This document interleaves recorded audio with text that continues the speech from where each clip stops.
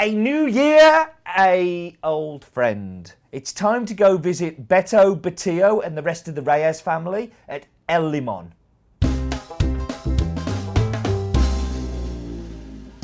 So this week we're off to Guatemala and somewhere, a well-trodden path. We have our own pathway to this farm on In My Mug. You may remember, about 3-4 weeks ago, we did the live In My Mug at Pollen in Manchester, where we talked about El Limon's Pacamara washed. This week we've got another washed coffee from El Limon, but the Bourbon. And what I thought I'd talk about for our fact this week is a little bit of the history of Bourbon. So Bourbon is probably one of the most well-known coffee varietals that are out there. Planted an awful lot in Brazil, planted a lot in Central America. Bourbon is one of the older natural mutations, if you like, of coffee varietals. Has a massive footprint in places like El Salvador as well, where 70% of the crop is Bourbon. This plant is incredibly low yielding. It doesn't produce the yields that you would get from something like a Caturra or a Cataí or Ethiasar or something like that.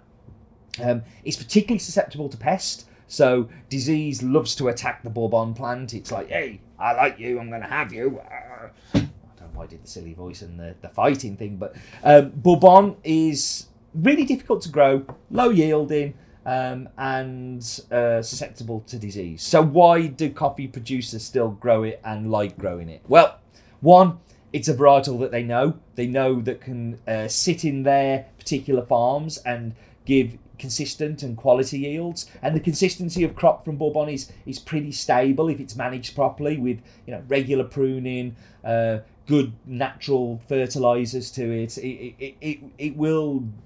It's a well-known quantity, if you like, which is one of the reasons. I like to think the primary reason for this, though, is its cup quality. If I see a Bourbon varietal hit the cupping table, I normally have some confidence that coffee is going to be of some quality. Bourbon tends to produce a much more sweeter cup. It brings an acidity with it that is not dominant but present, and it has a complexity of flavours that you don't necessarily find in all of the kind of coffee varietals, which I think is really interesting. And this is why Beto and the family have decided to persevere with Bourbon, because they have confidence in it that year on year that their cup quality is going to be there. The family have been on the farm now for around about 30 years. It is a properly family-run farm.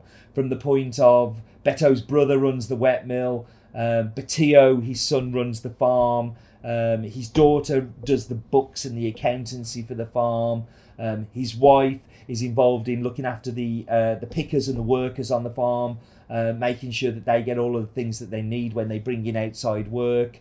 The people from the local town, Beto is a well-known figure, the mayor of Palencia, where the farm is located, which is really cool.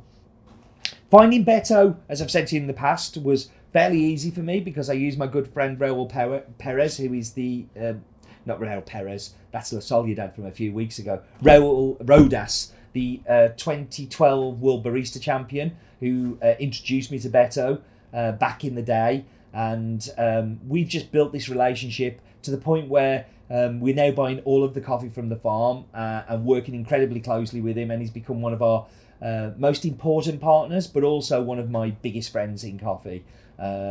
Last year, you may remember when we did the In My Mug, they came over and stopped in my house for a week and trashed it. It took me about a week to clean up after they'd gone, and I had great sympathy for Beto's wife having to look after them both. I definitely felt that they needed well looking after. Somebody who needs really well looking after all of the time, of course, is Roland Glue and his daft fact of the week. So I think I've tracked down Roland. What's in my mug? Roland, what have I said about sitting in my mug studio? Sorry, Steve. You can make up for it with a really good fact. Did you know that Beto and his family from El Limon are really active members of Ana Café, Guatemala's coffee association?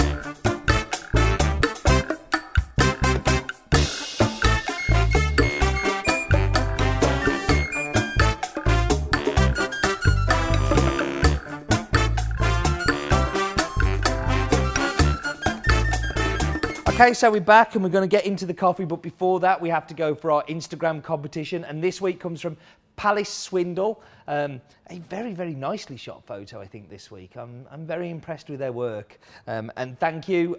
Your prize is on the post on its way to you. Actually, we can't post it because we're not allowed to send love through the post. It could damage the postman and everything. So, yeah, we'll send it through the screen. So time for coffee. Let's dive in. So the first thing you notice about this is the acidity. It has a really strong acidity. Talked to you before about how clean this coffee is going to be. And that cleanliness lets you see the acidity. Super malic. So I want you to think like green apple, red apple, kind of a little bit of a hazelnut tinge to it as well. Deep, deep, deep.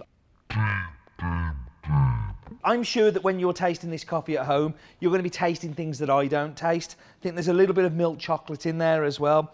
Like, there's just layers of flavour. There's layers of things going on. You know when you get like a bottle of wine that is like really like, wow, this is just so many different flavours in one glass. This is the wine equivalent. I'm really interested about why that slow fermentation makes it taste that way.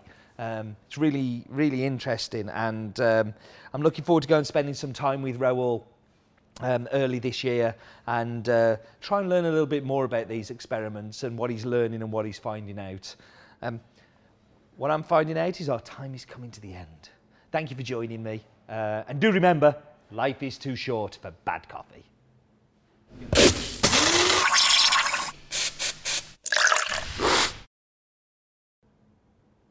I can't remember my own name.